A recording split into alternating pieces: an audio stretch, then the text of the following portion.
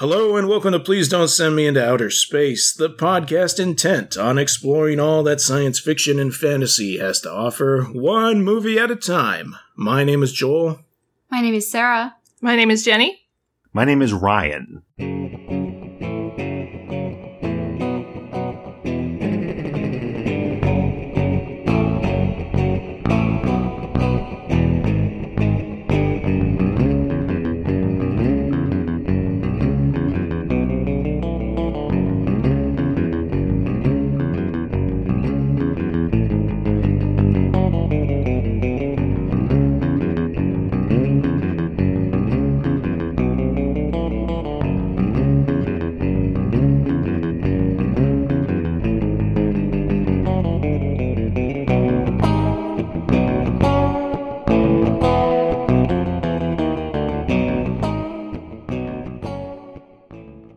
The movie this week was Big Trouble in Little China from 1986, directed by John Carpenter, written by Gary Goldman, David Z. Weinstein, and W.D. Richter, starring Kurt Russell as Jack Barton.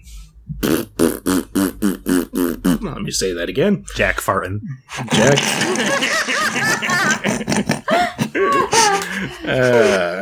Welcome to the Fartcast. No, okay, so Kurt Russell as Jack Burton, Kim Cattrall as Gracie Law, Dennis Dunn as Wang Chi, James Hong as David Lopan, Victor Wong as Egg Shen, Kate Burton as Margot, Donald Lee as Eddie Lee, and Susie Pai as Miao Yen. Miao Yen? Meow. Yeah, I noticed some said Mao and some said meow. Yeah. It's probably a dialectal thing. I'm not sure. Sarah, what were they speaking Cantonese in the movie or Mandarin? Mandarin. Oh, okay, so you understood some of it, or do you? Yeah, but they were talking a lot of nonsense too, like magic stuff. Yeah, Sure. Demons and whatnot.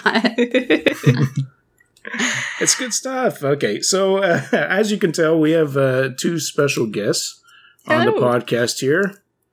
Why don't you guys introduce yourselves and tell us what you do? Jenny, do you want me to go first? Yes, I do, Ryan. I thought so. I'm Ryan Veeder, and this is my compatriot, Jenny Paladna, and we have a podcast called Clash of the Type-Ins, which is we play text adventure computer games, which people still make in 2016, and I think I just explained it. That's really cool. Yeah. It's on the web, the World Wide Web at rcveeder.net/clash, which if you can figure out how to spell my name, then you're right on track. If you're spelling it like Eddie Vedder, you're doing it wrong. That's and you right. should stop because you're making Ryan sad. Turn the first D in Vedder into an E, you get Veeder. Put my first two initials in front of that, rcveeder, now make it a URL, .net. Now do a, whatever that is, a slash thingy, /, and then the word clash, which stands for Clash of the Type-Ins. I think we've explained that pretty thoroughly. The podcast, at least, yeah. Is your interactive fiction also on your site there, Ryan? Yeah, if you just go to, I think rcveeder.net/if/blog, whatever, go to the website, look around, find a bunch of, there's pictures of dolls I made. Yeah, there's games. Details of all Ryan's D&D adventures. No, there's not. Those are on my Google Plus. Oh, those are on your Google Plus. Never mind, I'm lying to people. I wouldn't put those on my regular website because they're too dumb. Aww. Misleading the listeners is one of my favorite things to do, so it's okay. Okay. If you go to Google, type in interactive fiction, you can look up You've Got a Stew Going, Taco Fiction, Statue Got Me High, right? I wrote that. The video game version, not the song. Dial C for Cupcakes, The Ascent of the Gothic Tower. Just Captain keep on Vertiter's talking about the Plunder. things I made. I'm enjoying this. And Jenny has a game called Dinner Bell, right? It's true. I have one game. That's right. Uno. That is one more than me or Sarah combined. true. Yeah. You guys should get on that. Yeah. It's fun. Well, you gave us that good idea for the Please Don't Send Me into Outer Space game, but there's only two options. Press the button or don't press the button. It's the name and the first question of the game. Do you want to or no? Y, N, boom. We've already hit the brakes on that game. I'm so sorry, audience. We got you all excited for nothing. So you guys chose Big Trouble in Little China. I assume that you have a special reason, or you just like this movie? I acquiesced to Ryan on that, so I'm going to let Ryan explain his... Not that I don't like Big Trouble in Little China. Had you seen it before we decided to do it for this podcast? Yeah, once. Riff made me watch it. Well, my dad introduced me to this movie a long time ago, and I really liked it, and it was one of the first things that came to mind when I was trying to think of science fiction and fantasy movies. Because I like it. This is some good podcast. I like this movie because it's good. And it was streaming on Netflix, so that really helped make the decision for me. Yeah, because otherwise it was going to be The Adventures of Buckaroo Banzai Across the Eighth Dimension, which, why have you not done an episode about that movie yet? Well, it is one of my favorite movies, but we've been hitting the 80s pretty hard recently, so I've just been trying to... Wait. I don't want to do all the good stuff right off the bat, because what are we going to do, 2 years from now? I see. So you're saving Buckaroo Banzai for your final episode. Right, exactly. That's the end of the podcast. So you can close the book. Long game. As soon as we're done with that episode, I just run out, shut down the internet. No one else can listen to anything again. Yeah. Okay. Boy, that's going to annoy all the vampires. True. I guess I should think about the vampires before. Yeah, no one ever thinks about the vampires. Yeah. What is she talking about? You know how the vampires have to live forever, so they're gonna need to consume a lot of media? Oh, okay. Yes, that would bother vampires and other immortal beings. Mm-hmm. Mm-hmm. Don't be ridiculous. There's no other immortal beings. Anyways. What did immortal beings do before the internet? That's a really good question. According to Anne Rice, they sat around with their shirts open and did plays. Played violin or fiddle or something. Oh, that sounds so boring. Yeah. That sounds almost as boring as going over to Herman Melville's house and having him read chapters of Moby Dick to you, which was apparently a thing he did with his house guests while he was writing Moby Dick. Oh my god. Yeah, it sounds like the worst possible thing.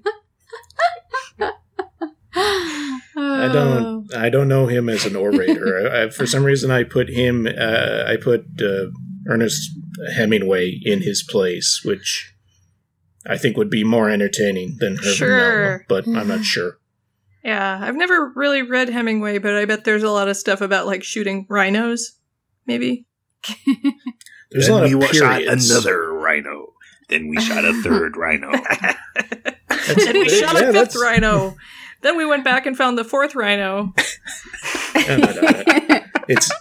We shot the rhino, but it was good. And there was blood on the ground. And the ground accepted it willingly. And so did our eyes.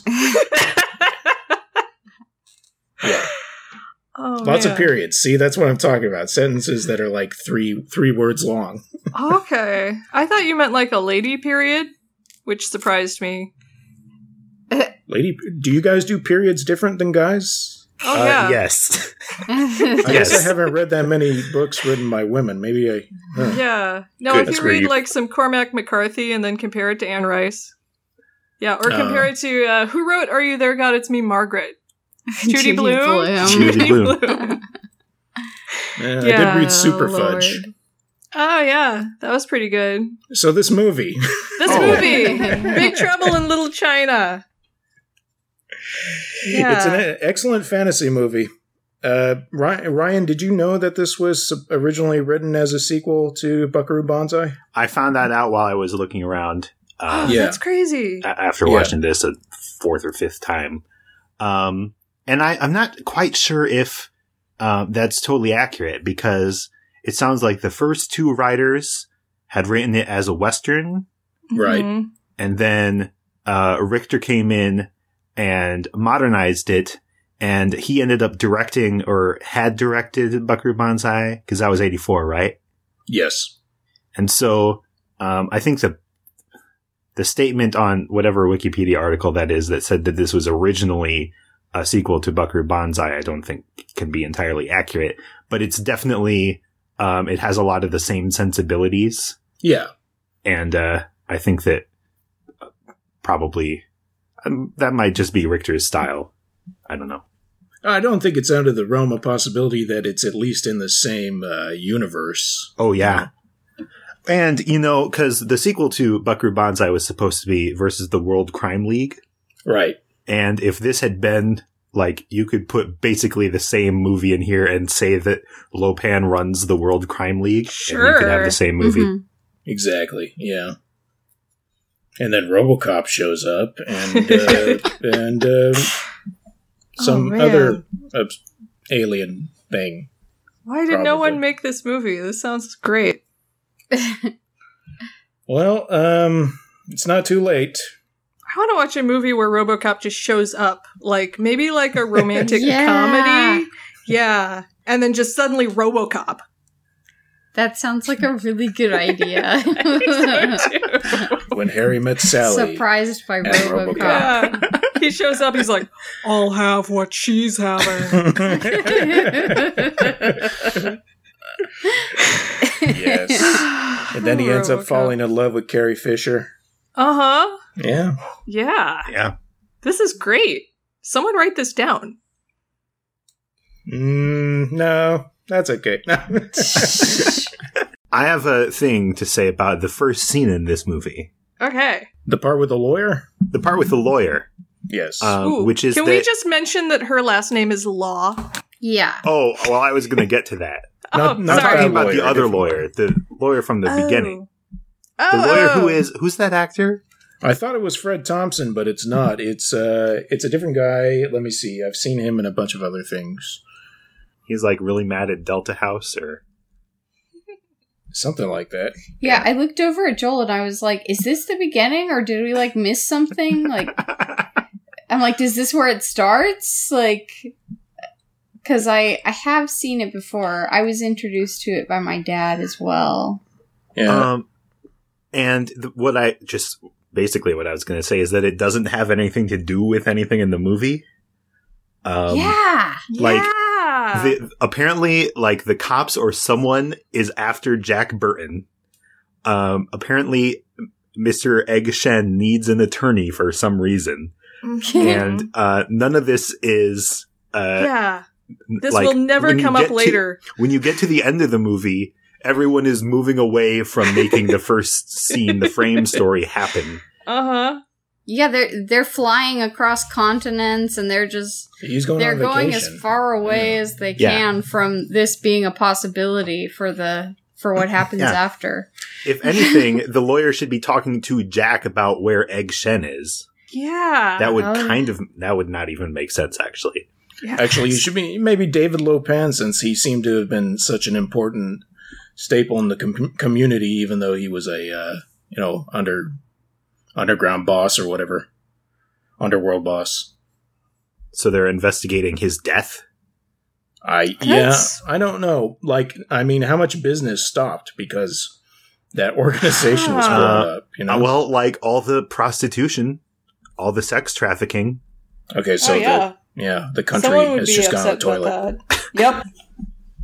That actor's name is Jerry Hardin, and he was on a bunch of the early episodes of the X-Files before the Smoking Man was there. Oh, okay. He was the pre-smoking man? Yeah. Yeah, kind of. Yeah. Okay. There we go.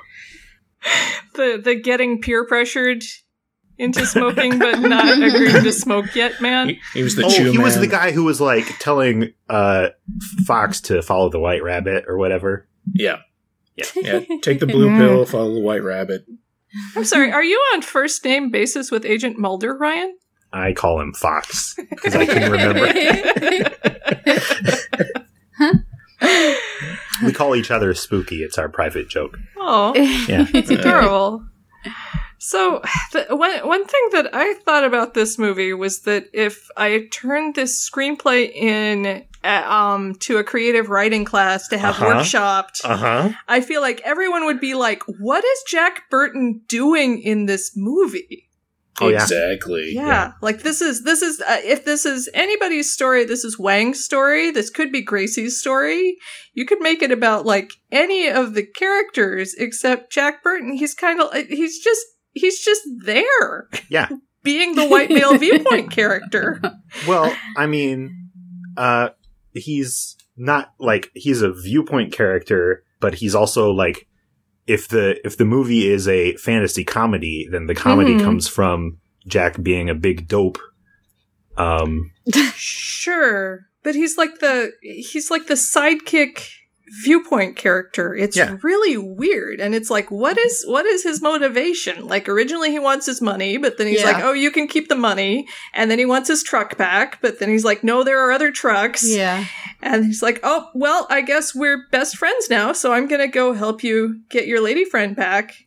And it's like, Jack, what are you doing in this story? I think other than being charming. It gets to the point where he thinks, because he's the sidekick, but he thinks that Wang is his sidekick.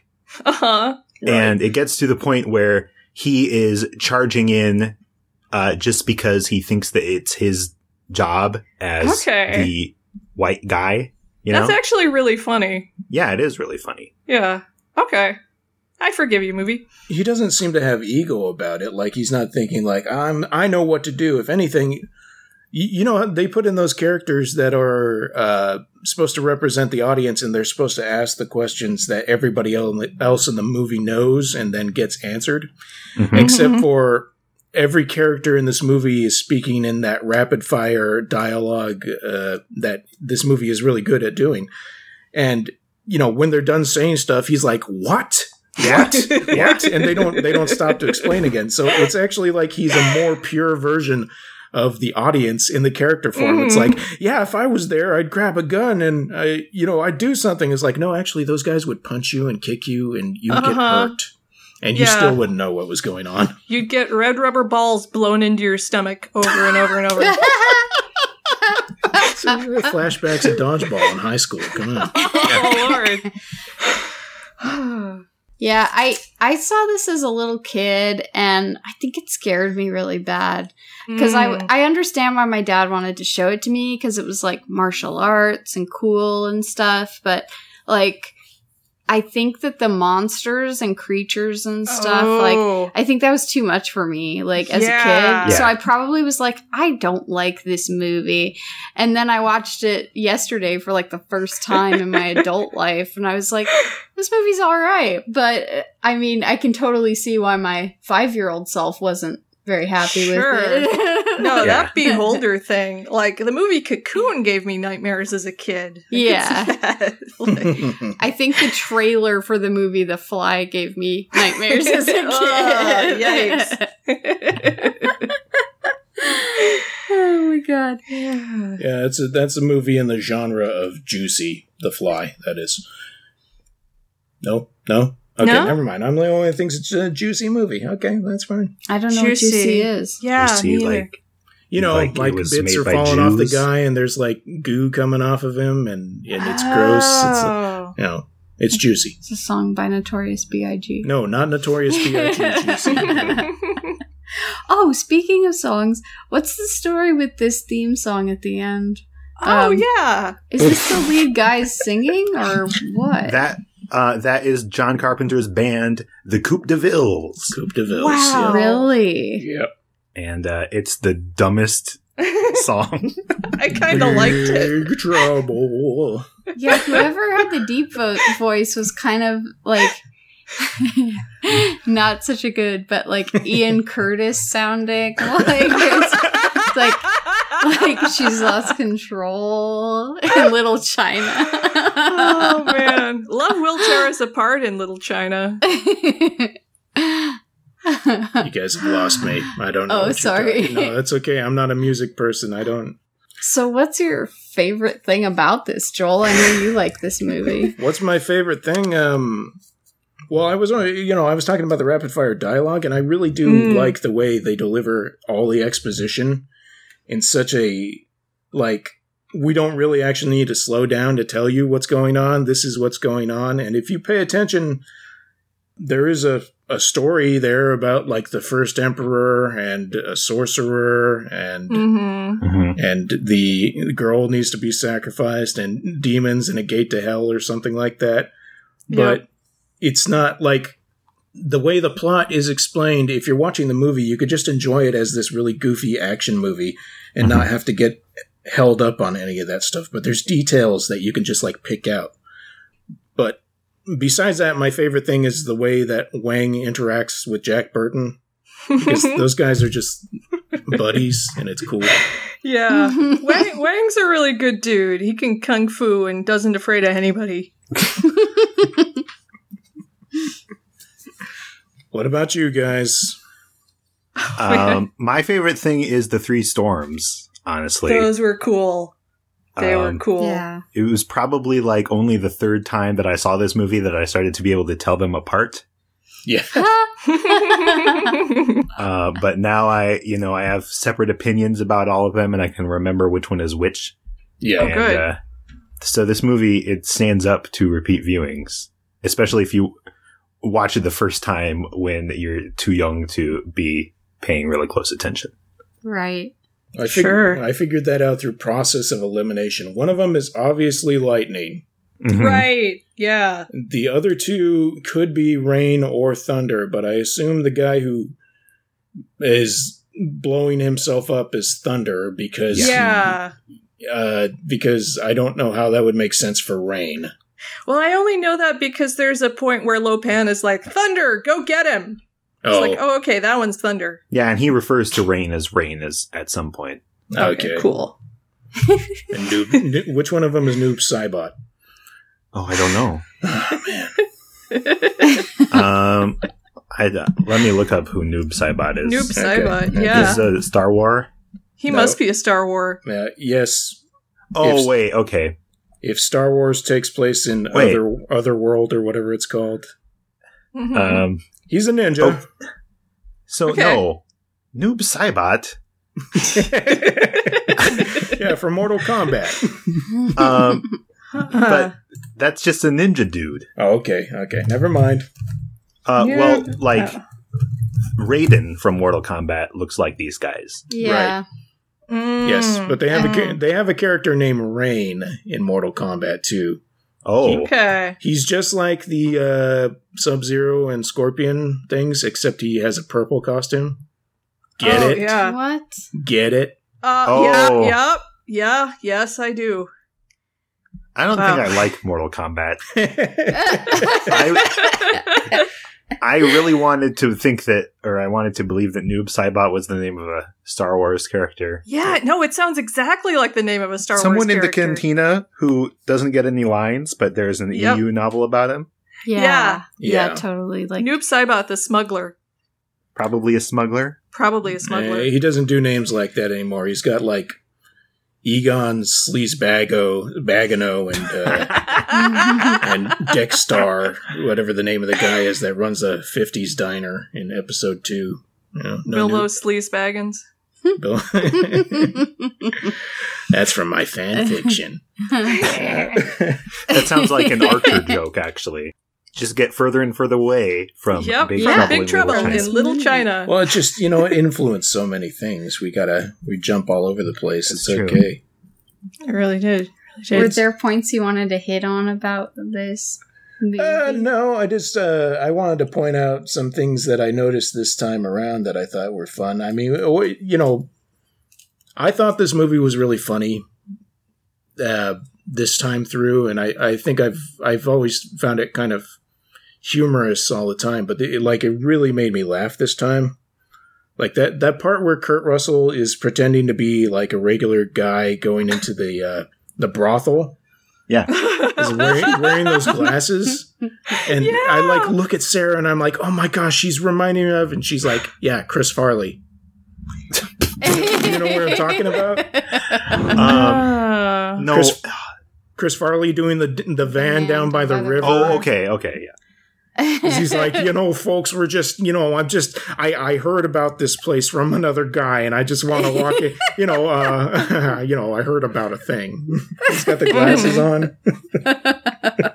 Yep. Okay, my favorite part of this entire movie is when Kurt Russell, Jack Burton and Wang impersonate telephone repairmen. They don't put on overalls. They don't change their clothes at all. They're not carrying tools. They put on denim jackets.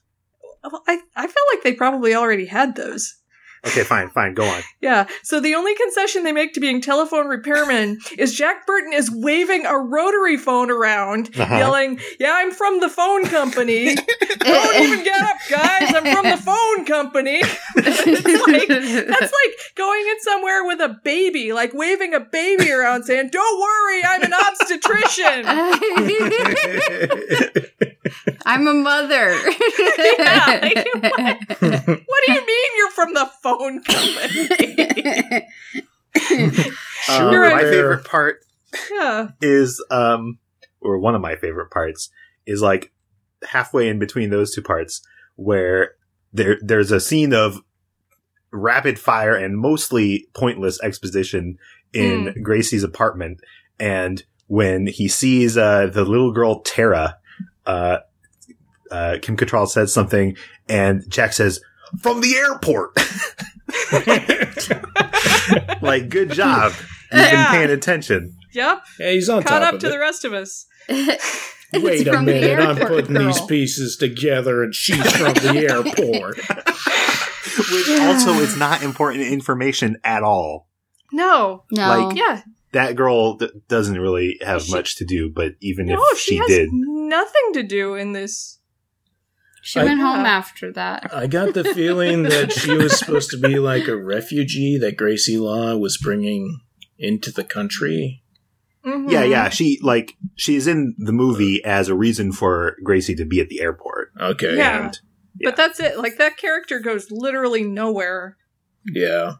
So for Jack to, solve the puzzle is, everything going on in that scene is essentially pointless.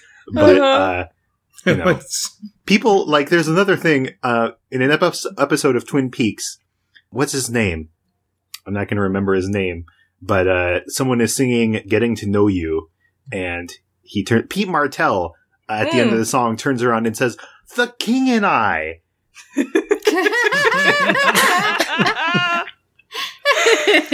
So it's the same thing. When people realize things like a second too late and are really proud of themselves and don't actually, that's my kind of joke. Yeah. That's my really name's good. Ryan Veeder, and that's my kind of joke.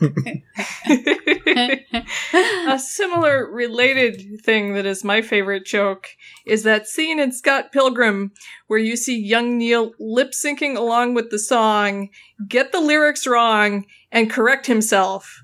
But he's completely alone. I almost wonder. Gosh, I don't remember that. It's like the best scene. I almost think that he did that, the actor, and they just kept it in, because it's so perfect, it's so good. Yeah, like who hasn't done that? Yeah, exactly. It was so real. Well, I wish I could remember what you guys were talking about. It's when they're on stage performing the first time. Okay. Oh, okay. Yeah. I just saw that recently, so I remember. Oh, cool. I gotta put that on the podcast so I have a reason to watch it again, I guess. I don't... Yeah, that's sci-fi fantasy, right? It certainly There's is. magic powers and stuff. Yeah. Yeah. The last person I punched did not blow up into coins. That's too bad. You didn't punch hard enough. I was very disappointed. You have to actually defeat the guy. So this is the first time I realized that the Pork Chop Express not only is called the Pork Chop Express because it has that literally on the side of the cab, but he's like hauling pigs. Yeah, he's a pig trucker. Yeah. Because there's a scene when he pulls up into Little China, they start pulling pigs off of a truck, and I never connected the two. That was his truck. Yeah. Oh, so when it says hauling ass on the front of his truck, he's talking about pig ass. I And that sexy silhouette is actually the silhouette of 4 or 5 pigs that have been arranged into the shape of a naked woman. Of course. Tangential. There's a barbecue place in Mesa, and their mascot is a sexualized female pig. Okay. I think she might even have like human boobs and like Probably. lipstick on. And I'm like, I don't know how to feel. I think you do know how to feel. I think you're feeling it right now. I think I know how they want me to feel, and I'm confused by them wanting me to feel like that. Yeah. Uncomfortable. Yeah. We got a pizza place around the corner where there's, because we don't live that far away from the beach, they've got like a picture of a bikini-clad woman, and I'm like, I'm here to get a pizza, and I feel kind of uncomfortable. It's like it's an 80s mural that they had done of like sexualized ladies carrying a pizza, and they've just never painted over it since then. Yeah. That's great. Is it a Pokestop? Oh, it should be. We No. should go over Oh, there. I don't think it is. Oh, it might be the mural. I don't know. We've definitely got a mural that is called Sexy Ladies Mural. So We're missing out. Yeah. Walk around over there. What did you guys think about? Let's talk about the individual acting thing here. I mean, what did you think of Kurt Russell? Oh, I think he's always awesome. Yeah. Yeah. Agree, yeah. I was thinking, because there's that scene where he like finally turns off the safety and then like does a terrible job of shooting somebody. And I thought, like, what if that was Snake Plissken, like just doing the same motions? And I realized that Kurt Russell is actually a fantastic actor. Yeah. I was thinking last night that I could probably just watch Kurt Russell movies for the rest of my life and be completely satisfied. Yeah. Yeah. He's got a pretty great library. His outfit Yeah. was pretty badass. It was great. I yeah. bet you can buy those shirts. Yeah, You can, but you have to distress them yourself. You have to crawl through some garbage. or go to Urban Outfitters. Oh, yeah. Where they have crawled through the garbage for you. That'd be awesome if at Urban Outfitters they just had like a little tunnel full of garbage for you to crawl through. Oh, yeah. Oh, or you know what? Like if there's a fishing line and you put your shirt or whatever on the hook at one end, and then you come around and you reel it through the garbage. Yeah. It's like pick your own strawberries, except it's just dress your own clothing. Yeah. I don't know. I Yeah. feel like you have to have at least somebody crawling. So maybe one of the employees crawls for you. Okay. Mhm. Can Like- I watch them? Yes. Can I throw oh, yeah. Yeah, food at of them? that's half of what you're paying for is watching Okay. that employee crawl through garbage so you don't have to. Yeah. That's how capitalism works. That's All right. right. I got a business idea. Anyway, Yeah, no, Kurt Russell is just, it's just delightful to watch in anything, ever. Always. I love him in those old Disney movies that are like the boy with the computer brain or something like that.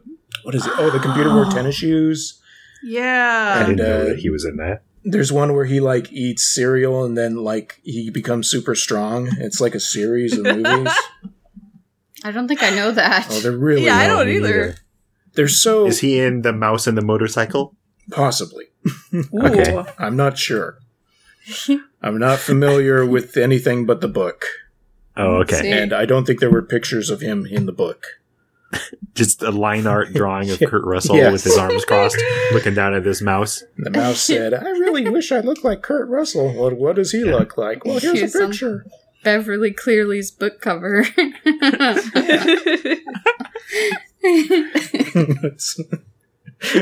No, it's Ray Walston. Ooh, she's in The Mouse and the Motorcycle. Oh, okay. Mm-hmm. What about Dennis Dunn? Hasn't done anything like that. I think he did a really good job as Wang. Yeah, he was good. Yeah. Yeah. Like being like the guy who knows what's going on, but sharing the screen with Kurt Russell, who's supposed to do all of the amusing, I guess. Not all of it. He's supposed But, to have the face. Yeah, they have good. They bounce off of each other correctly. Yeah. He's so offhand about it too. He's like Jack will do something and it kind of fails, and then Wang's like, "Oh yeah, 1 second," and he'll just go like kung fu all over everywhere, and there'll be 8 guys on the ground.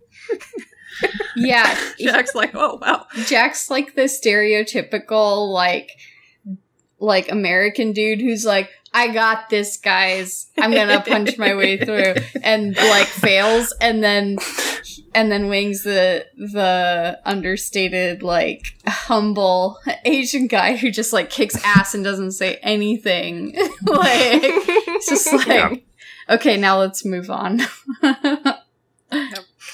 Now that that's over, they have this conversation when they are storming Lopan's castle. And Egg Shen gives them all that potion to drink. Mm-hmm. When they're just going down in the elevator, and it's like, you know what? I'm feeling pretty good. Yeah, me too. I'm feeling very positive about this. Like, what is going on? That's my favorite scene in the whole movie, I think. Oh, absolutely. Like, I think I wanted more of those. That was, like, the best. I think that, like, and the scene at the bar right before it, where he says, here's to the Army and the Navy and the battles they have won. America. The colors that never run. It's like, what? What does that have to do with anything? Also, how convenient was that bar? Yeah, for real. Okay, but he's like, Lopan is going to have a bar in his office. that's true. I guess so. Yeah. Oh, man. I kept waiting for the punchline to be like it was just a shot of alcohol and like nothing else was in it. Like but they were able to do some pretty cool stuff after that. That's true. Yeah. How cool was that Buddha with the neon lining? That was so cool. That whole that- set. That was so cool. Yeah. What is, like, there's so many things in this movie that are, like, really cool, but, like, I can't figure out how you would ever come up with this stuff. Yeah, true. Yeah. I wonder if John Carpenter or whoever was in, like, doing storyboarding just has these things drawn out, and somebody was like, yeah, I could do that. No, but it's like, yeah, all that neon all over the place, but outlining that figure is amazing. And like the little escalator that goes up and Yes, down. an escalator coming out of a giant neon skull. Yes. Yeah. Like, Yes. I want our ceremony to be authentic, but we need an escalator. That was the most Chinatown part for me because, like, in San Francisco, I've been to restaurants that, like, they're like a neon bar that's like the Buddha Lounge or whatever. And that was like the most reminiscent of real, like, Chinatown experience, I guess, for me. Oh, okay. But it was really cool. It looked like it was in an abandoned mall or something. And they just, like, used the escalator. You've got something there, yeah.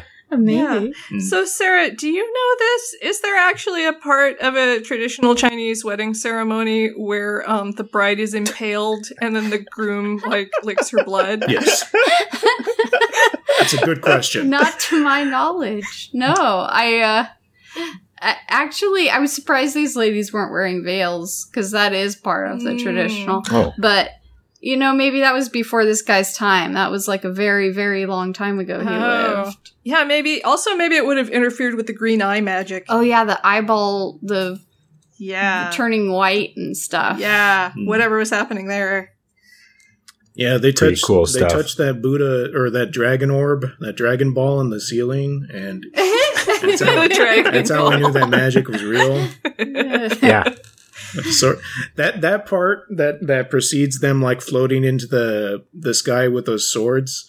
Thunder like goes on for a long time doing his Yeah, he does. and then Rain is like, okay, I'm done. Yep. Yeah. What, like, is the point of that just because Thunder has a nice body that we want to watch for a while? Also, his blades were cooler. That's true. They had, like, interesting shapes. Okay, so I want to say Thunder is by far the best actor.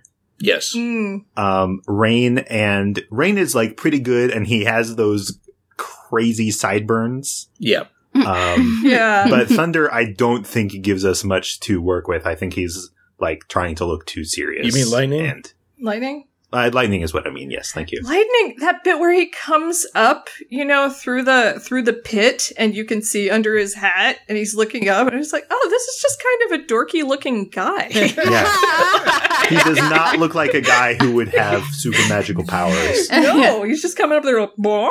Hi, everybody. Oh, you dropped a statue Don't put on that me, and Buddha now on I'm my dead, I guess. head. I don't know if those guys were kung fu stars beforehand, but it seems like they were just martial artists and that they were just put in the movie to be tough and badass. Well, Lightning did almost nothing. Like, he didn't have any lines, right? Nope. Yeah. And during that ceremony, he was just standing in the background kind of waving his arms. Like, maybe he just... maybe he's not a martial artist at all. Maybe he doesn't know anything. He's the left shark of the storms. Oh my gosh. Yeah. Yeah. He just is, which is ironic because Lightning would be you'd think it'd be the most impressive aspect. Yeah. But he's... Seriously.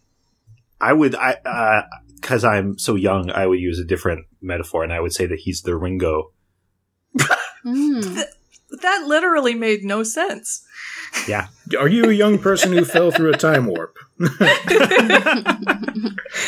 Let me just read this.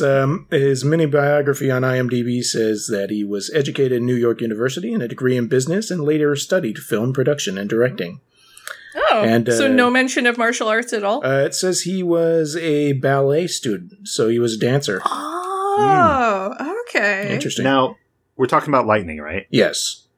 And Lightning was the guy whose special weapons were blades that spun around on his hands. I don't know if those were blades. They look like some forks, and he was ready to dig in. Okay. Well, no, because Rain had, claw fork things. Oh, no, yeah. Rain... No, I thought it was Thunder who had the blades, Rain and Rain had had some the, katana. swords. Yeah. When they first come into the alleyway, Lightning is the one with the spinny things on his rings. Okay, yeah. Yes.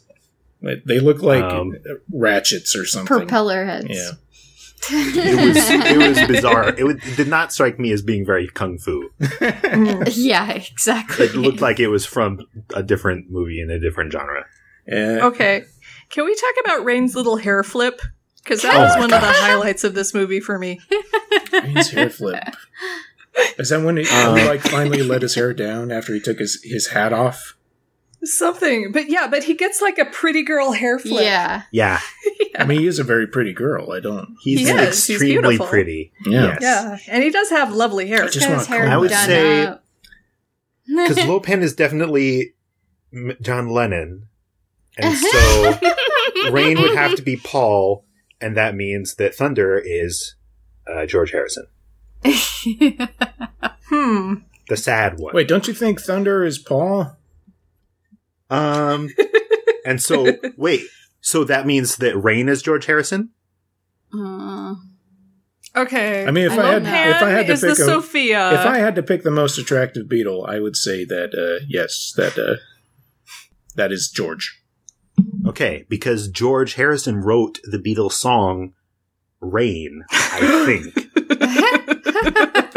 Sarah, is this true? I'm not sure. Okay, Ringo. So, which one is Sophia? Which one is Blanche? Okay, Lopan is definitely the Sophia because he's a million trillion years old. Okay. Blanche. Rain's the Blanche. Okay. Yeah. And then Lightning must be the Rose. Yeah. Wait, And then Thunder's the Dorothy. is Rose the saucy one? Rose is the ditzy one. Okay, let's see. That's you know what? I haven't seen enough. I gotta go. Okay. Welcome to the Golden Girls podcast. Yeah, where we you talk didn't all about adequately Golden prepare Girls. for this Man, podcast, I am did so you? sorry. I am so So, sorry. if I can change subjects very Sure. quickly or very slightly, which one of them is the Miranda? Okay, this one I can there do. we go. Oh. Mm-hmm. Okay. So Lopan's the Carrie. Thunder is Miranda Yep. because Thunder seems the pissiest, and Miranda always came Yeah. off as the pissiest. The pissiest. Who's the Charlotte? Rain is Charlotte. Yeah. Rain's the Charlotte. You know, this is an interesting sideline because Samantha is actually in the movie. but not as That's Samantha. you know what I wanted to say. Samantha is that was demon my beast. joke. I just can't tell them apart. Oh. Specifically, I can't tell Samantha and Miranda apart. What'd you guys think of that weird demon beast thing? The one that kind of looks like Chewbacca from behind. Yeah, well, I was thinking... It has, like, a Chewbacca bandolier that's all torn up. Yeah. I stopped paying attention for a second, and then I turned back to the movie, and I was like, Chewbacca? Where is this movie going? And it's like, it's like when you tap someone on the shoulder, and it's not your girlfriend. Yeah, you're like, I'm sorry, I thought you were someone else. I'm sorry, I thought you were Chewbacca, sorry. Happens all the time. Oh my gosh. Yep. If you watch this movie several times, then you can kind of tell that the Chewbacca monster is basically engineered towards showing up at the very end. Yes. Like, he's iconic and spooky, but he doesn't actually do anything. Yeah. And so you don't notice that we don't get rid of him at the end. It's kind of perfect in that way. I mean, the alternate would have been like having the Beholder be in that guy's truck, but I really like the Beholder getting stabbed by that sword because that is so funny. No, that's great. Yeah. Yeah. Like, oh! And it does that face. Yeah. Hey, you just stabbed me with a sword. I don't like it. I thought it was really interesting that for most, pretty much half the movie, right? It's like just martial arts and some special lightning, magic stuff. Yep. And then the creatures show up. Oh, yeah. Yeah. Well, you know what? If it weren't for the opening scene where Egg does the force lightning, there would be like a full third of the movie where there's no magic. Sure. Yeah. That's true. Not until they get confronted in the street and Lopan opens his eyeballs and is like, "Wah!" or whatever. Yeah. And that's like 20 minutes. Yeah. I feel like that might have been stronger just to cut that scene at the beginning and Well, keep it no magic. And then it's like crazier when Lopan suddenly busts out with it. It wasn't originally like they cut the movie originally without that scene, and then people didn't get that. I don't know, like there was people didn't understand some information, I guess. They didn't know what the purpose of Jack Burton's character was. They're like, isn't he the hero? Shouldn't somebody say he's the hero? Okay. So, yeah. The people, and I read John Carpenter whining about this, the studio did not understand what this movie was. Because Jack Burton is not the hero, he's just the guy who happens to be there and thinks he's the hero. I mean, that sucks. Yeah. That really sucks. Yeah. I don't know. I'm going to be honest, this isn't my favorite movie in the world, but I like it. I think the reason I didn't like it when I was little is because that creature we were talking about, looked kind of like Ludo from the Labyrinth, but way scarier. That's what I was thinking. Yeah. And it was turning Ludo, something creepy. I thought was friendly into something real Greasy scary. Law, bad.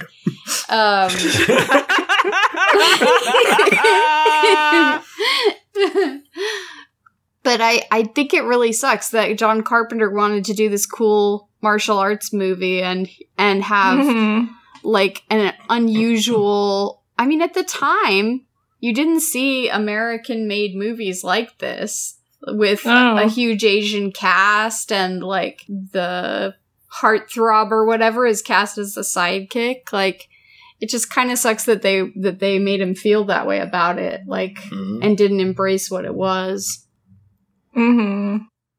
I think that the real crime in this movie, when it comes to 1980s, is at the end of the movie, Margot is hitting on Eddie. Yeah, where did that come from? It's just stupid. It's well, I think it's fine. Movies are dumb. But it's at what point do they even talk to each other? Did I miss something? They were in the thick of it together. I think here's what you missed. Okay. Eddie walks in. He comes into the movie the first time. And Wang says, "This is Eddie. He's the new maitre d' at my restaurant." Eddie says, "And a whole lot more." So, okay, what you didn't see was that whole lot more. And that's what Margot did see. By the way, Margot is a completely terrible character. Yeah. Yeah, Yes. At least she was realistic in as far as all reporters say their stories out loud, one word at a time, while writing them. Do you guys not do that? No, I totally do that. Okay, good. Only when I'm writing for the newspaper. All has become so strange. Or what did she write? It's the stuff that she writes is even terrible. Oh yeah. I think her headline's Big Trouble in Little China. Yeah. A most inconvenient truth in Chinatown. Yeah. I was not I didn't think anything was wrong with her character, but she wasn't necessary to the plot, I guess. No.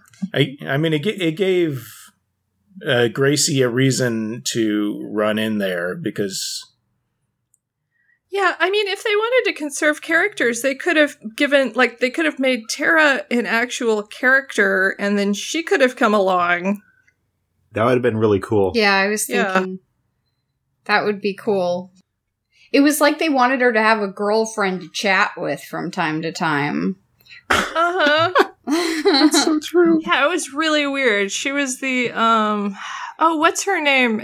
April's friend from Teenage Mutant Ninja Turtles. Oh, yeah. Yeah. She was the Irma, all right. She was the Irma. Yeah. She was that mousy-looking friend. No, I don't. That's not true.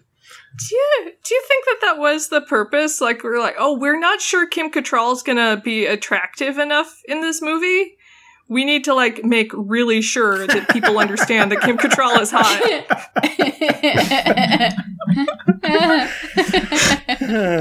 She is that friend. Okay. That makes, I don't have one of those friends anymore. Dang.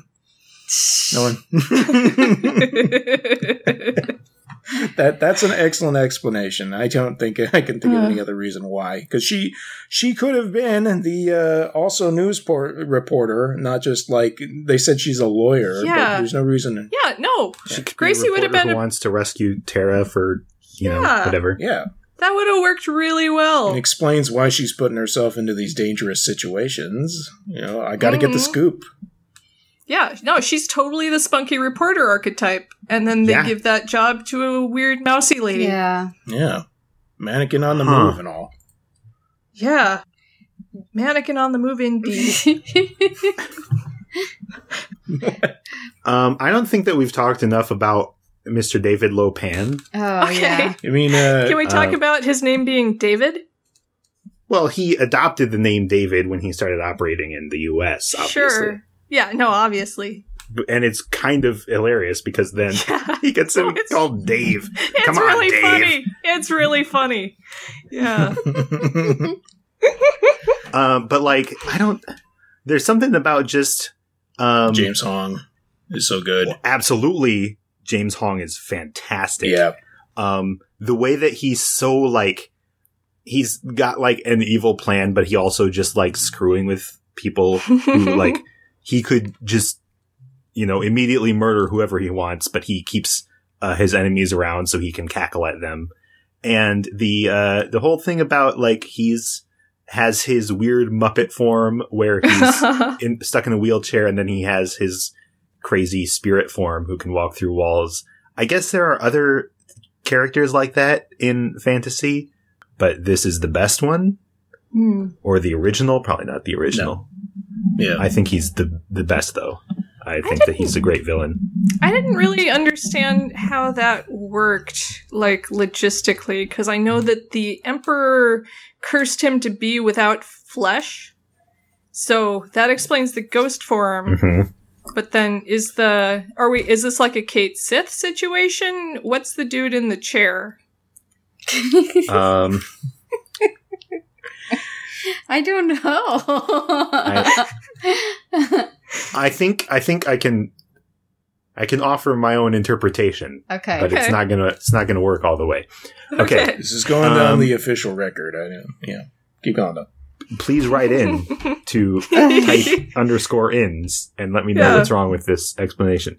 Okay, Lo Pan was a super sorcerer 2,000 years ago.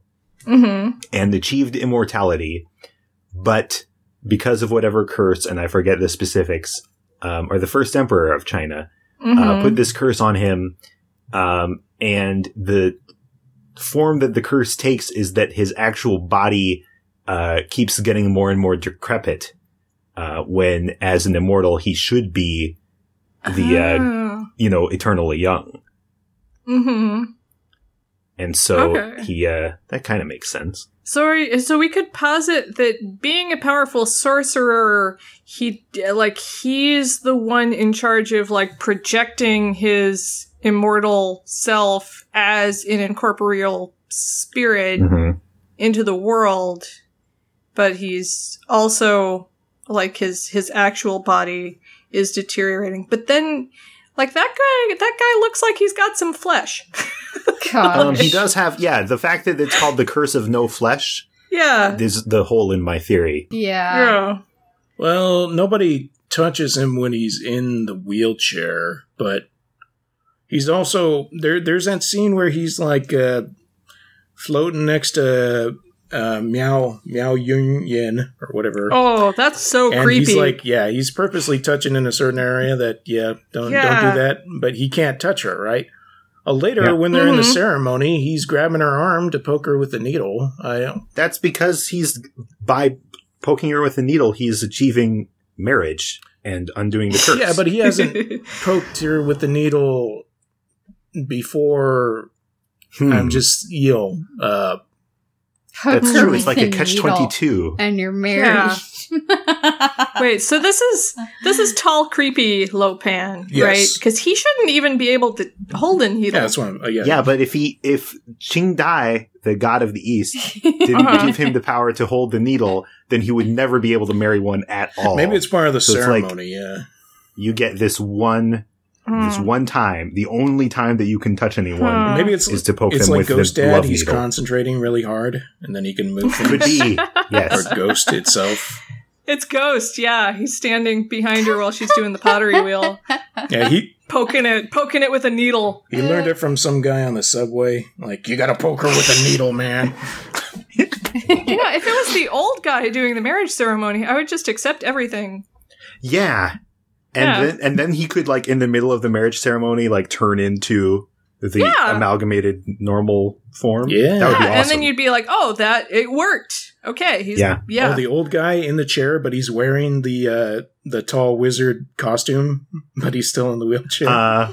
That's not how I saw it, but that is also possible. He's standing on the wheelchair. Like, is it a thing about, like, Chinese emperor hats that they have needles going through the head? I noticed that too. Bind up his hair, I would assume. Yeah. Okay. It's like I didn't a know Steve if that was Martin foreshadowing. Gag. Yeah, it is like it does look like the needle is going straight through his head. He had an accident. I think they made him a little bit creepier for the sake of the movie, but there were some weird things that people wore in their hair in ancient China. But mostly like rock, like jade combs and like sticks to hold their hair back. So I think it was like a stick in the hat, but like a sharp stick, like a pin. It was like they designed the hat to look like there was a stick stuck in it. I think so. I think it was part of the... I don't know. I'm not familiar with this folklore if it is in fact real. It would be like wearing like a big fake afro and then putting the pick in the top of the afro. Yeah. It looked like one of those nails from the Flintstones, like a gigantic nail that he's hammering in with some bird. I love James Hong anytime see him in any movie. Absolutely. Have you seen one of the movies he's directed? It's called The Vineyard. No. It's a horror movie. It's actually really bad, but I love it anyways. Where he's playing a person who's like an ancient old person, but he concocts these potions using like the blood of young people, and he can become young again. So Okay. actually, I didn't even put that together before, that it's like Is that two different movies. James Hong's? Is that his Yeah. real life goal? Maybe. I don't know. He's been alive for a long time, you know? Maybe it's working. Yeah. He already figured out how to be immortal. That they did that for him in this movie. He's using that sweet Kung Fu Panda money to buy youth. There you go. Oh man, I just looked him up. James Hong is a Minnesotan. Oh, cool. Well, there you Yeah, go. he Yeah. doesn't have an accent at all. He probably sounds like he's... So you want me to go do what this I'd part? like to see that. I really would. Oh yeah, yeah. Oh. I'm taking the blood of the virgins, dear. I'm an ancient wizard, don't you know? Oh gee golly. Oh man, Oh my gosh. that's good stuff. I really want to hear an interview with him now. Yeah. Yeah. I think Victor Wong was also cool as Egg Shen. Yeah. Yes. Yeah. I don't know if I've seen him in other stuff. Yeah, I'm trying to remember. I know I have, actually. I just can't remember what.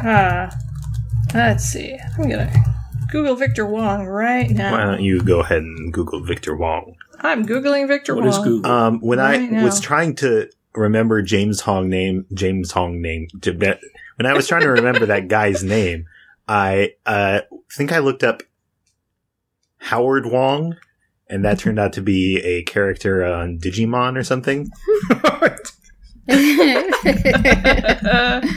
Is it? I don't know. No, that's I used something other. Henry Wong is probably a Digimon. Henry Wong. Dumb tangent. Googling the wrong Google names. Yeah. Yeah, trying to. I rescind that digression. So let's talk about a little bit about John Carpenter movies. Would you guys consider this to be your favorite? Yes, I haven't seen very many. I haven't seen very many either. Let's see. John Carpenter movies. I might give the edge to Halloween. That's good stuff. Yeah, Halloween. What about The Thing or? So I haven't seen The Thing. I haven't seen any of the Escape From movies. I really liked The Thing. I only saw it a couple of years ago, but I really, really liked it. And it's Kurt Russell again doing a really amazing job. And there's some gross out stuff like in this movie, but some really cool stuff too. We just watched They Live for the podcast. I loved that. Oh. I think that I like Escape from New York a lot, or I seem to remember liking it a lot, but I have a real preference for high goofiness. Yeah. And so there isn't really a contest. Memoirs of an Invisible Man. Why would you make a movie about an invisible person? I don't know. Yeah, you can't even see him. Stupid. I take it back. You hired Chevy Carpenter's Chase. an idiot. You get him for that face. Come on. Have you seen They Live, Ryan?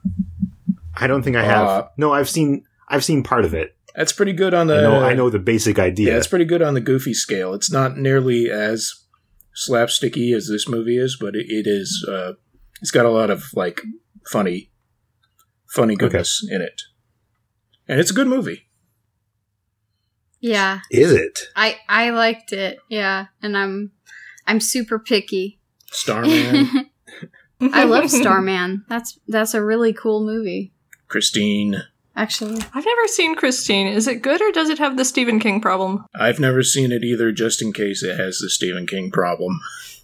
Plus, I don't find the concept of a sentient car to be particularly interesting. See, you say that until your own car develops sentience. yeah. I talk to my car all the time. She, it doesn't talk back, but at least I don't think it does. Well, oh my gosh. I saw another horror movie once that wasn't Christine, but it was about like a semi-truck that was possessed. Oh. Have you guys seen that? Trucks? No, but have you heard of Deathbed, the bed that eats? No. I feel like I've heard about this from you. I think I told you about it before. I haven't seen it. Oh my god. Because I don't want to actually see it and ruin the image of it in my head. Are you thinking like a hospital bed with teeth? I wasn't thinking a hospital bed. I was thinking like an old school 4-poster bed. Oh, okay. Yeah, with teeth. Oh, all right. So like, and it's like, is it crawling around to get you? I was thinking like it could walk on its legs. Sure. Yeah. I think that a hospital bed, because a hospital bed has more points of articulation, so it's more, it's easier to think of it like moving itself around, and then it has the power to like Venus flytrap someone. Oh, that's a good point. I think that like, and I haven't seen any of these killer car movies, but maybe it's because living in suburbia, there's always like trees around. Like if a car was trying to kill me, I would just, I'm more maneuverable than a car, even if I'm way slower. I would just walk, behind the garage, and the car would be like, doing the 37-point turn trying to eat me. You crash into a tree trying to get you. Yeah. I'm glad you have a plan just in case it comes to fruition that cars do gain sentience. I mean, you just move. Well, I heard that there was a movie about a killer car, and I was like, I know what to do. I mean, what do you do about the killer bed? I mean, that's what kind of plan can you make? I would walk out of the room. I mean, assuming that there's only one bed that this happens on, simply don't approach that bed. I understand that part. Yeah. Now, here's an idea. What about the movie where all objects become murderous? Oh, geez. That's terrifying. Yeah. So there's a car that's after you, so you hide behind a tree, but the tree tries to kill you, so you walk behind the garage, but the garage tries to eat you. So you go into the house. Whoops. Now you are eaten by a house. And all of the chairs. I get eaten by a house every day. Yeah. It sounds like a and it's slowly digesting you thing. Yeah. That's scary to think about. No way out. You wouldn't have any way out if everything could hurt you. God, what if I try to drink a Diet Coke and it tries to eat me? Oh, man.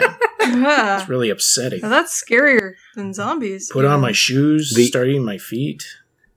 All right. I don't... Is there anything else you guys wanted to talk about this Big Trouble? Because I didn't... I have something I want to say. Please. 1,000 years ago, huge earthquakes turned the world upside down. Correct. Many normal people were killed. Yes. I just thought you should know. Okay. Oh, man. Thank you, Mr. Shen. Was anyone else wondering exactly what he meant by normal people? I think we all know what he means. Come on. He must be talking about like non-sorcerers. I'm pretty sure that Egg Shen is at least hundreds of years old. Probably not as old as Lopan. Sure. Pretty old. He's talked about he's been battling Lopan for a long time. He doesn't say exactly how long, but it's interesting when they're fighting each other and he's like, peasant magic. Like, what? Yes, that's so good. Oh my gosh. That's the thing. I think that like, in a lot of ways, the script is possibly deliberately and possibly not deliberately just sloppy and weird, and people are saying things that don't really need to be said. But the overall effect is that you get the idea that there's a lot more going on in this world than we know about. Yeah. And that's really nice. I really appreciate that. Yeah. And calling a guy peasant magic is just a really great detail. Yeah. I think if I picture this movie as like a D&D game instead of like what it is, that it makes a lot more sense to me. Yes, indeed. Yeah, like the different levels of magic, like he was saying, like peasant magic, or like the insinuation that there are other things around that you might be able to grab onto and use to help you, or the turns that the characters make. What kind of character do you think Kurt Russell would be? Rogue, right? Although he acts more like a fighter. He might be a rogue with a really low dex. He has a low intelligence too, I think, unfortunately. He's got more than one dump stat. Yeah. I think, he's a rogue who chose to focus on charisma and... Oh, totally. That's it. Yeah. That's it. Yeah. Let's talk about what's wrong with me. Charisma. The whole, like, the layout of the, like, returning to this dungeon and, like, going to new levels is really, like, video gamey. Yeah. And I don't know how much that could have actually been the inspiration, unless W.D. Richter is a huge nerd. But, like, if this game were a D&D campaign or a video game, you could collect a 6-demon bag. Definitely. And you could crawl through a weird, whatever that thing is, where they go underground. Take an enhancement potion. Yeah. Absolutely. They must have spent so much money on building this stuff, because once they're done with something, they move on and they don't go back to it, and they're all pretty elaborate. Yeah. Like, you don't have to go back to that same set that they already built, because they have something even cooler that you're going to see next. Like, yeah, no, it's a totally linear dungeon experience. You know what? Yeah. This is way too late to be bringing this up, but it was something that bugged me as I kept watching. The movie has a really weird sense of space and of, like, things being above or below each other. Oh, yeah. Like, they point out elevator buttons a lot. Mm-hmm. And there's a lot of, like, going up and down holes and ladders and stuff. Mm-hmm. And so you get the impression that, like, Lopan's awesome office is on, like, the negative 600th floor. yeah. Yeah. Well, Yeah. okay, so at the end, when they're escaping, Thunder blows up. He knocks off that part of the wall. Then Lightning shows up. He starts going all nutso, burning down stuff. They realize there's those holes above. They have to go up at least 2 stories from where they are before they get to an escapable point. And that was after, I believe, they took the elevator up from wherever below they were, yeah. What about the waterway thing they had to do? Yeah. Where was the water? In the I hate these water and levels? sewer levels, so I don't know. Yeah. Because they're on that level and then they slide down the little slide into a, like the fish room, the room full of fish. Yeah. And that, like, just like the way that room is, the walls, I guess, are the bricks, it feels like it's just like a regular basement that was built in the 1900s. And I don't think, like, I think that they did not put that much thought into which rooms were above which other rooms. Yeah, but there is no map of this facility that exists anywhere. Not yet. Not until I do a D&D campaign. Start from the center and work your way out.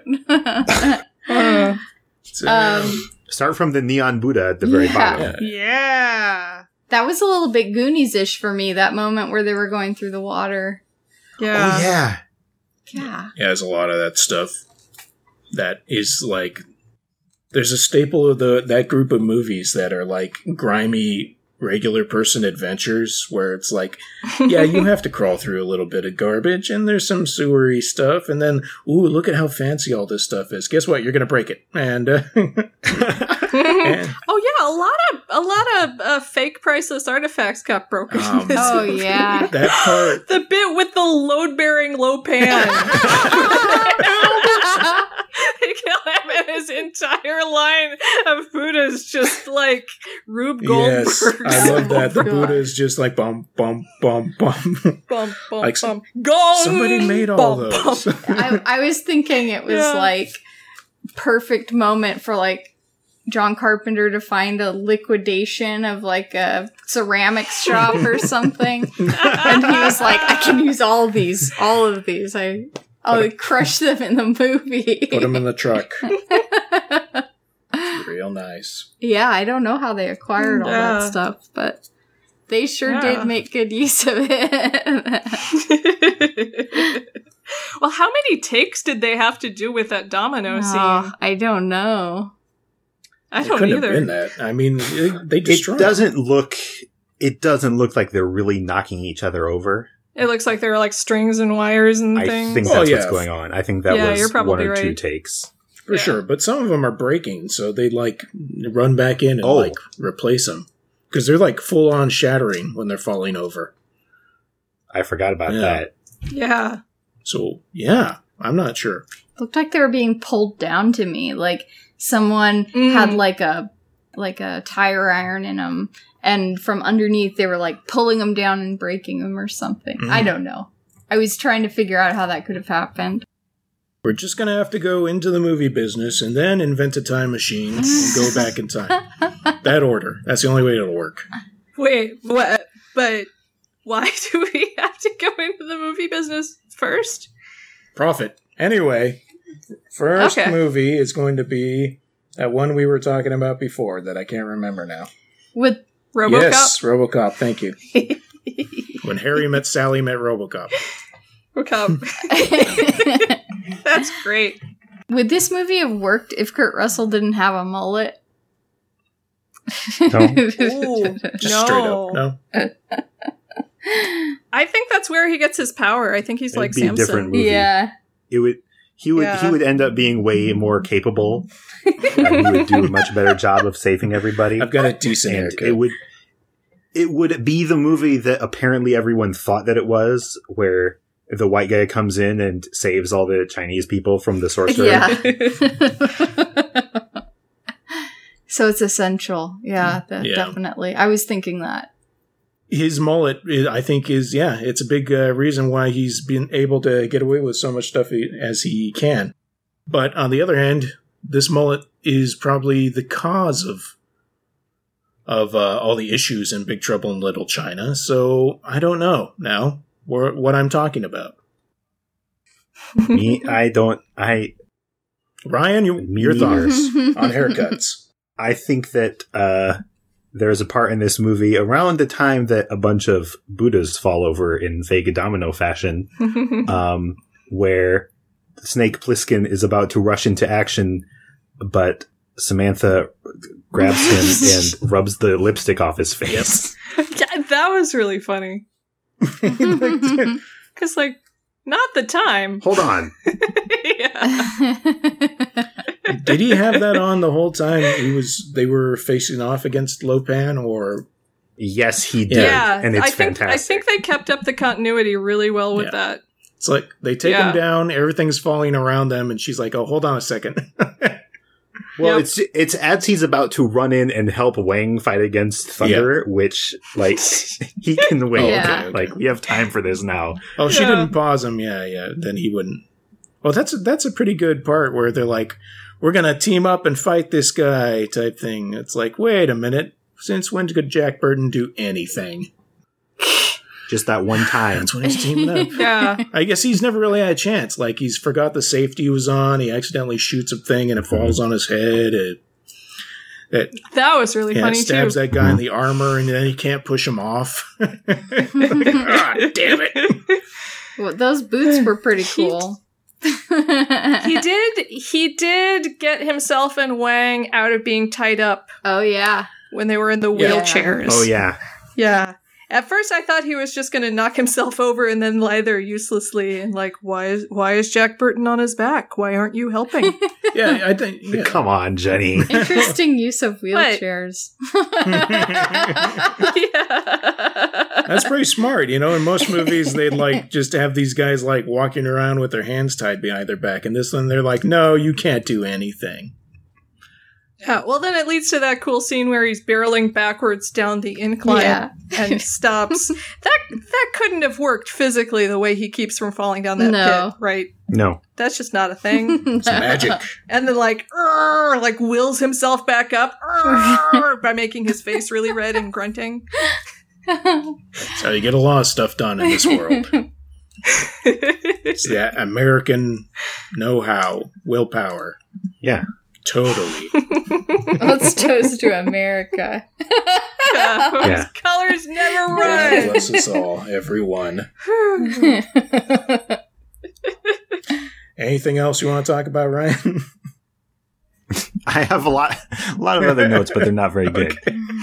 Goat butts against a hedge and its horns become entangled. Goat butts against head. I don't believe I've had the pleasure. When does that happen?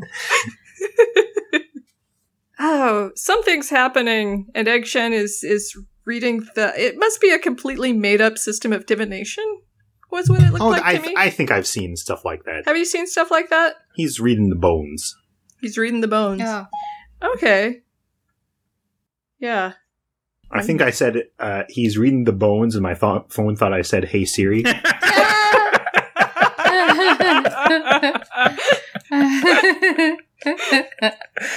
You should ask her to read the bones. Hey Siri, read the bones. A goat butts against a hedge, and his horns become entangled. I honestly don't remember the scene that you guys are talking about. This is crazy. Yeah, no, Egg Shen is doing some divination, and Samantha walks into the room, and he says the thing about the goat getting his horns tangled, and she says, "I don't believe I've had the pleasure." Yeah. Her acting, there were some moments with her acting. Well, she's not like, I don't know, I think she did fine for the part because she wasn't serious. I like Kim Cattrall as an actress in the 80s, for sure. I like her. I loved Mannequin. Yeah, Mannequin, and there was something else I saw her in recently that all of a sudden I'm drawing a blank on. Maybe it was this movie. Never mind. Sex and the City again. That's all. It all comes full circle. Yep. All right, Ryan. Keep pulling out of the bag, Ryan. All movement in the universe is caused by tension between positive and negative furies. How do you think I feel, Ryan? I lost a whole girl. I don't know if this is a good podcast for us to just say words from the movie. It's on Netflix. All right, you've rehearsed this. Positive and negative energies. Yeah, I remember that moment when they were saying that, and I was thinking, we're going to get a lot of information, aren't we? Because, like, everywhere, like you were saying, it's like exposition. The characters are, like, telling you this, that, and you're thinking, okay, what? Yeah. And you then feel Kurt like Russell's an outsider. Like, what? Yeah. Never mind. I'm just going to punch something. Yeah. Wait a minute. Punch, punch, punch. Oh, that part. Okay, see that. Just gonna jump in that part when they're crawling through like the sewer tunnels, and they think there's something in the black blood of the earth. And you mean oil? Pops out of the tunnel and grabs that guy real quick. Egg Shen throws something and says, "You will not come out of here again," or something like that. And they just keep going. And Kurt Russell's like, "Wait, what? Wait, what? Yeah. Whoa. Wait. Yeah.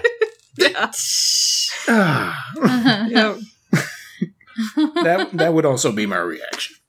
Yeah. It's peasant magic. You can't understand it. Giant peasant worm demon guys. Yeah. It's the Ratatouille of magic. I don't know how much of anybody's stuff was real in this movie. I think it was all I think it was a fake movie and none of it really happened. They never even filmed this movie. Thunder was all real. I don't know what you guys are talking about. Oh, okay. Yeah. I think.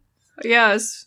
I think I was, as soon as we started watching this movie, I was like, where are we? I mean, I know where we're supposed to be, but like just everything seemed so crazy all over the place. And then I was like, this is just going to be the way it is the whole time. Like, we don't know. It's not Earth. It's a different reality. Yeah.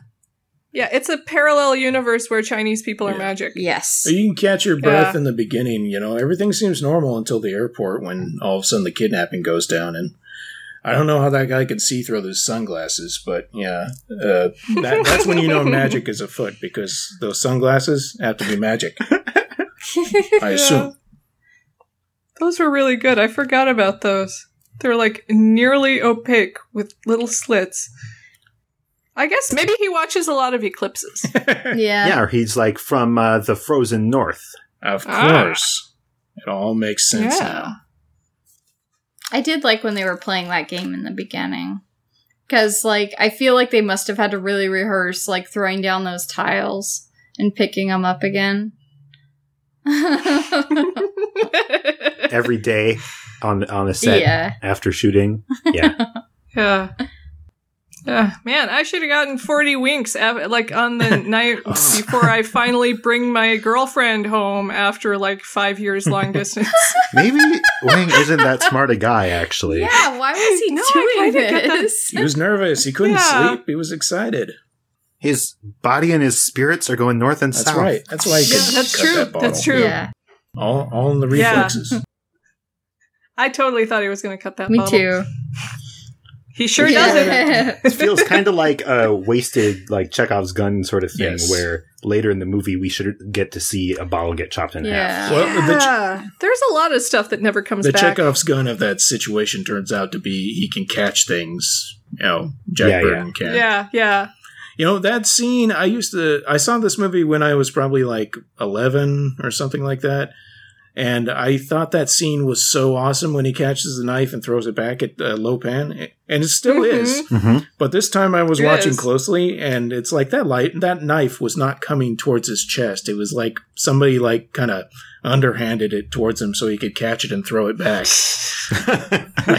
Lopan, you're not trying hard enough. I guess because you're mortal now. You think, oh yes, this is easy. I can do this. Huh. He wasn't actually trying to kill Jack. He was just tossing it back. He was like, yeah, that's a nice knife. That's a nice knife. It would be a shame if you lost it. Here you go. Yeah.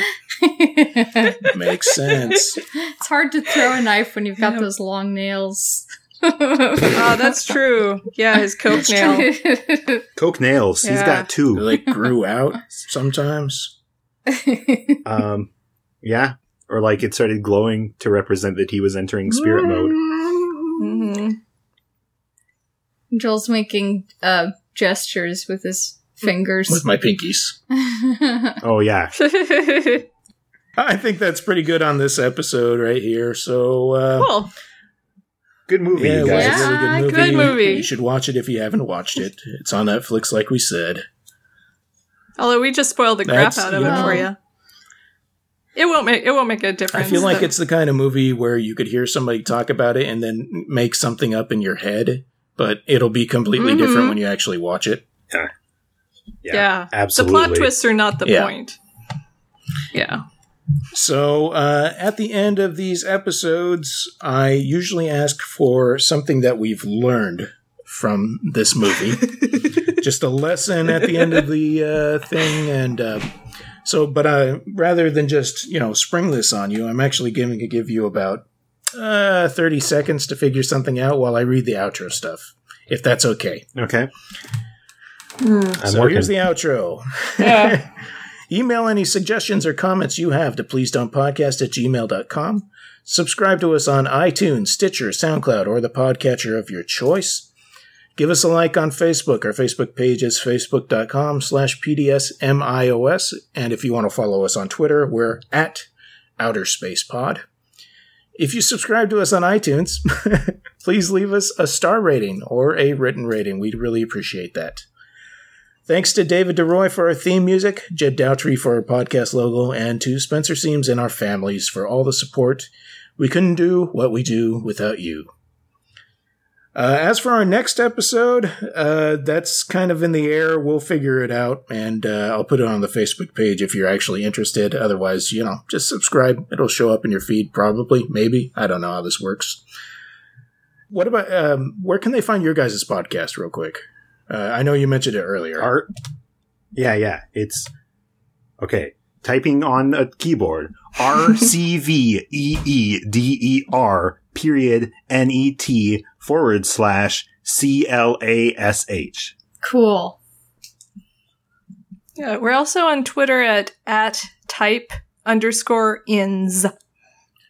And that's a good place to find out when the next thing is coming. Yeah. Or what the problem with the next thing is. You can just search for it on iTunes, too. It just pops up. Oh, yeah, absolutely. Oh, yeah. Cool. Thank you guys so much for guesting with us. Yes, it was. Thanks for having us on. It was so awesome. Yeah. This was a lot of fun. Thank you, guys. I'm really happy that you were on the podcast. Yeah. I love Clash of the Titans. I'm just saying that now. Yeah. Oh, thank you. So, Sarah, don't give me that look. She's giving me that look when I say something like I really appreciate it, and then I think she finds it endearing. Aw. No, I'm a tough guy. Right. It's the same face I make when I eat sushi. Okay, lessons. So, the movie had a lot of things going on for it. It had a lot of cultural lessons we could have picked up. It had a lot of like spiritual things, existential stuff you can really apply, and just like daily practical lessons for your life. So, who wants to go first? Jenny wants to go first. Well, if there's anything I learned from the old Pork Chop Express, it's sometimes you just gotta say, what the hell? Yeah. That's true. I think that hit every one of the different kinds of lessons it could be. Yes, absolutely. Very good. All right. Sarah or Ryan? Joel, you could think of one. No, that's okay. Lessons. I gotta think of one. Gee. Don't have green eyes.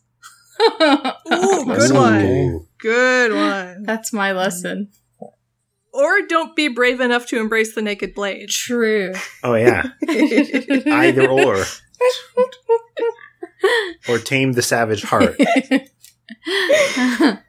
That's bad luck. I learned the Chinese character for carpenter. Oh, yeah. Which appears in the lightning just as after lightning dies.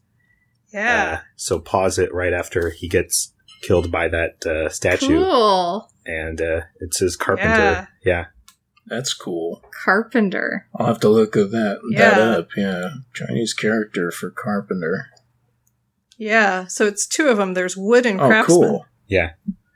And together they make carpenter, which makes so much sense. Yeah. Sarah she spent a year in China, so they adapted her last name, right? It was, my Chinese name is Romantic Lady, which is hilarious. Wow. Hilarious. Oh my god. I feel like we spent this entire podcast burying the lead for that reveal.